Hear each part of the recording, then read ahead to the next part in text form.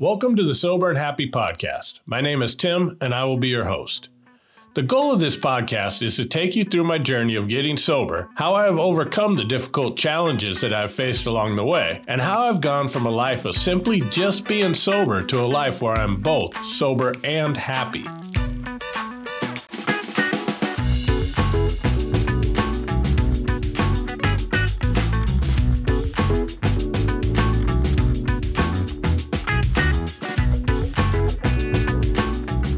In this episode, I want to give you tips to help you navigate a world filled with alcohol after you quit drinking. I know this can be a real frustrating aspect of getting sober. I spent a lot of my early years in recovery trying to avoid alcohol at all costs. I'd change the channel when beer commercials came on. I'd avoid the liquor aisle at grocery stores. I passed up on many events where alcohol would be present, and as a result, I became very bitter about the fact that alcohol is a big part of our society and really can't be avoided.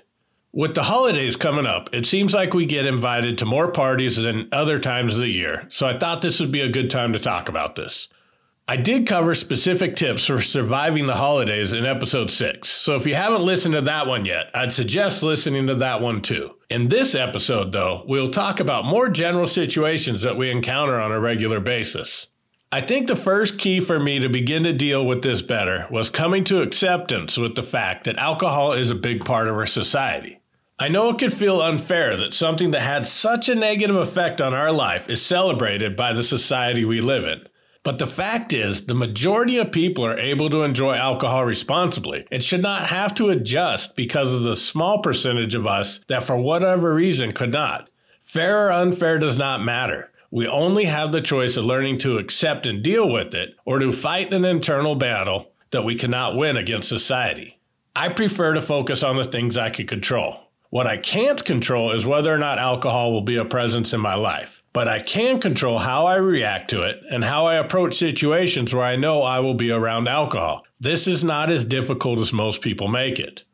I remember when I first got sober, I asked people questions like, how can I say no when I'm offered a drink or tell people that I don't drink? This was a very stressful situation for me. I'd imagine being at an event, someone would offer me a drink, I would say no, they would ask why, and then they would continue to pressure me. I would be tempted or get angry that they were pushing booze on me. I'd replay the potential conversations in my head over and over. Before I'd even go into the situation, my anxiety level would be so off the charts that a drink honestly started sounding good, and I haven't even had a chance to say no yet.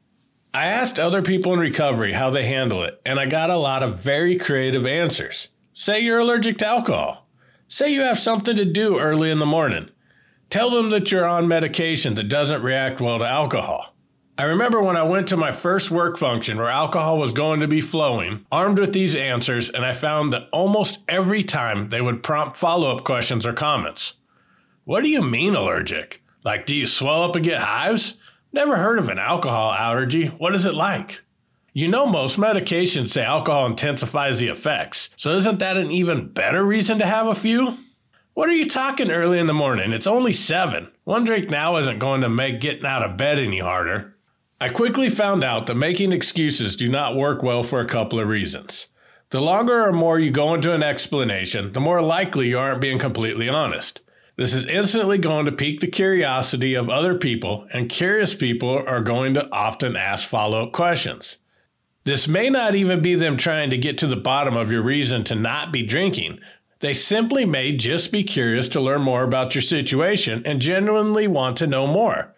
Or they may simply just think you're full of it, which was true in many of my canned excuses, and they're playing detective and trying to crack the case. Either way, I learned quickly that simple is better in most cases. I'll give you some examples of what I'm talking about in many different situations I've been in. First, let's talk about dealing with work functions. This was one of the scenarios I feared the most. In general, I'm more of a private person when it comes to mixing work and my personal life, so I didn't feel the need to air out my dirty laundry with coworkers. Plus, there was the fear of judgment if my coworkers knew I had a drinking problem in the past. I thought I'd miss out on opportunities for promotions, they'd suspect a relapse if I even called in sick once, or they would think I had no discipline or that I would be unreliable. Because of this, the first part of my sobriety, I avoided work functions if possible. But then I got an amazing job where I travel often for work, and part of my job is going out to dinner or drinks after the workday. Often this is done with the people we are there to meet. So this is part of the job, and avoidance was no longer the solution. I am in the medical field, so many of these dinners are with doctors, so the allergic excuse wasn't going to go over well. I decided to try something different and simply not make a big deal out of it and not give a reason for not drinking. If we're at a dinner table and the waiter is taking drink orders, I simply order a Diet Coke or a water. Sure enough, no one noticed. If we are out somewhere for cocktails and someone is ordering a round of alcohol and asks me if I want something, I also just ask for a Diet Coke or water. This often would prompt a follow-up question like, "You're not drinking?" I simply respond, "Nah, not tonight." What I found is 9 out of 10 times that ended the conversation. Despite what I thought, most people don't care that I'm not drinking. The reason people were pressing earlier is because the creative answers I was trying to use created the desire to continue the conversation. And the few times that people have asked more, it was because they're being genuine and wanting to know more about me and not being nosy. I find when I am being genuine, people are more likely to be genuine back. When I'm not, then they're less likely to be genuine. Let me give you an example of a real conversation I had with a coworker of mine, Brian. This was probably the second or third time we were on a trip together. Brian is one of those annoying people that could drink responsibly and be the life of the party and not have any consequences afterwards. Basically, he had the relationship with alcohol I so desperately wanted for so many years. Anyways, I'd said, "Not tonight," several times when Brian asked when he was buying rounds. One time, it was just me and him standing next to each other, and he leaned over and asked, "Hey, I hope you don't mind me asking, but do you not drink at all?" I decided to be completely open with him, and I said, "I used to, but it was ruining my life, so I quit about 10 years ago." We talked for a few more minutes about it. He told me how good I'm doing in life now, that it obviously was the right choice. He knows that it is not easy, and that 10 years is a huge accomplishment. He didn't judge me. He was proud of how I turned my life around. I've had several similar conversations with other coworkers when the conversation has naturally come up. They have all went the same way. My coworkers judge me on who I am now and not by my past, and Brian no longer asks if I want a drink and offers me a Diet Coke by default when he is getting rounds.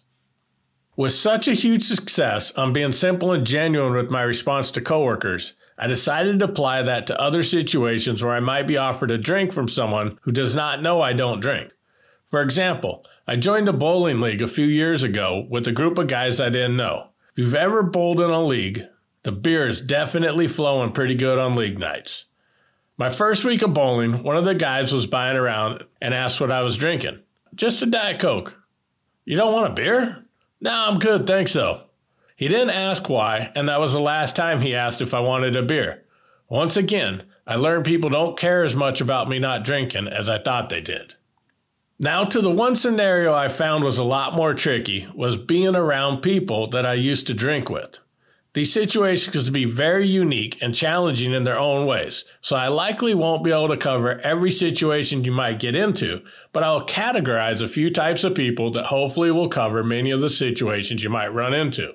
In these situations, the person likely knows you had a drinking problem, even if you think you're the type to hit it well. So I do not suggest beating around the bush and just being completely honest up front. However, how they respond likely depends on what category they fall into.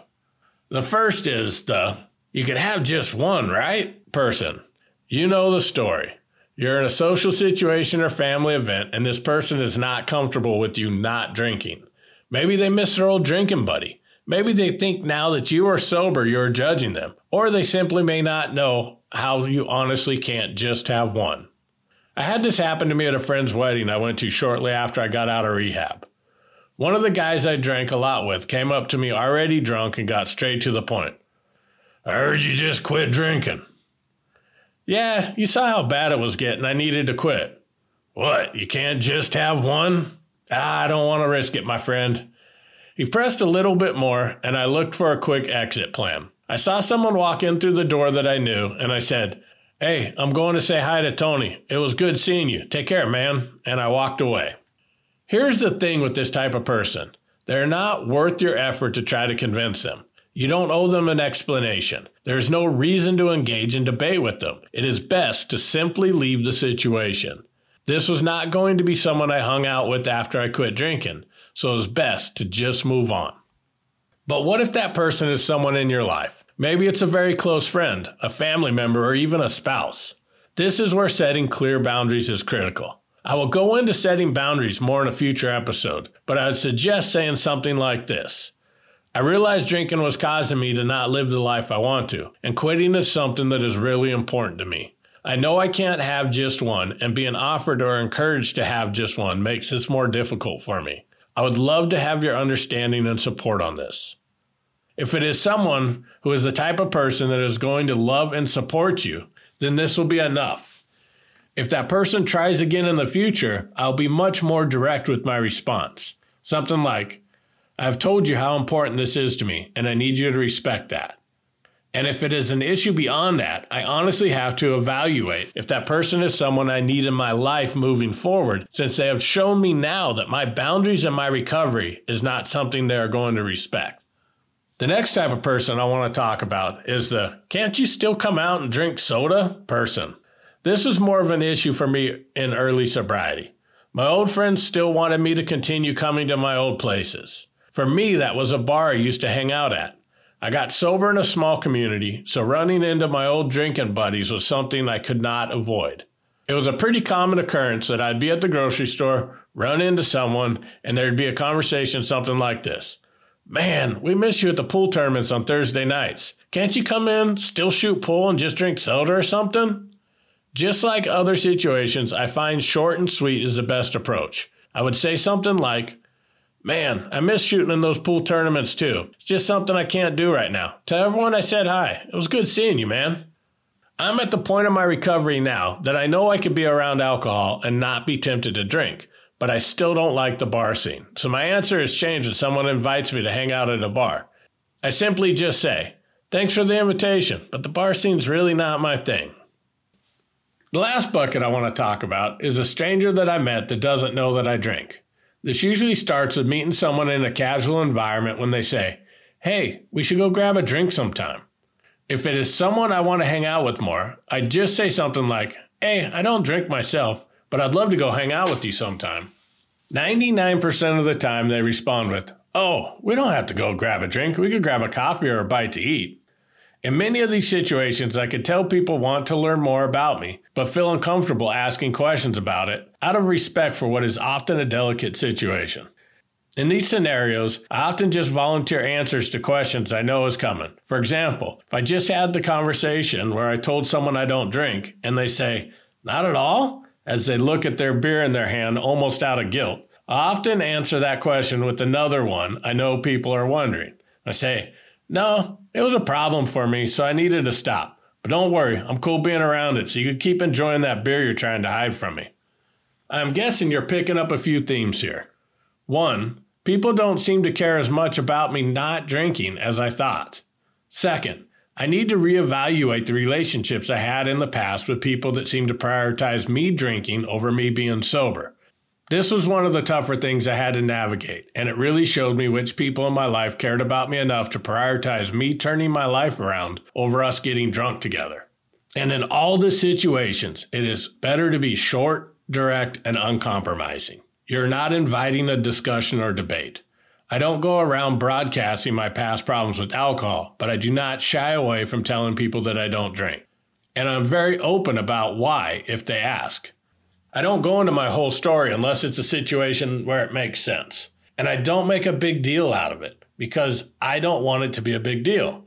And the way you approach the subject when it comes up will set the tone for most conversations you're going to have.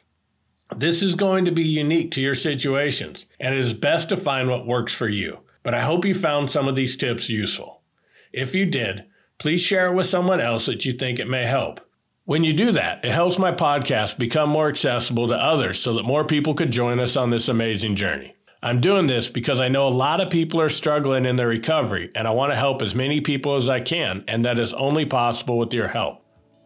New episodes come out each Friday, so I look forward to connecting with you next week. And as always, thank you for listening, and keep living sober and happy.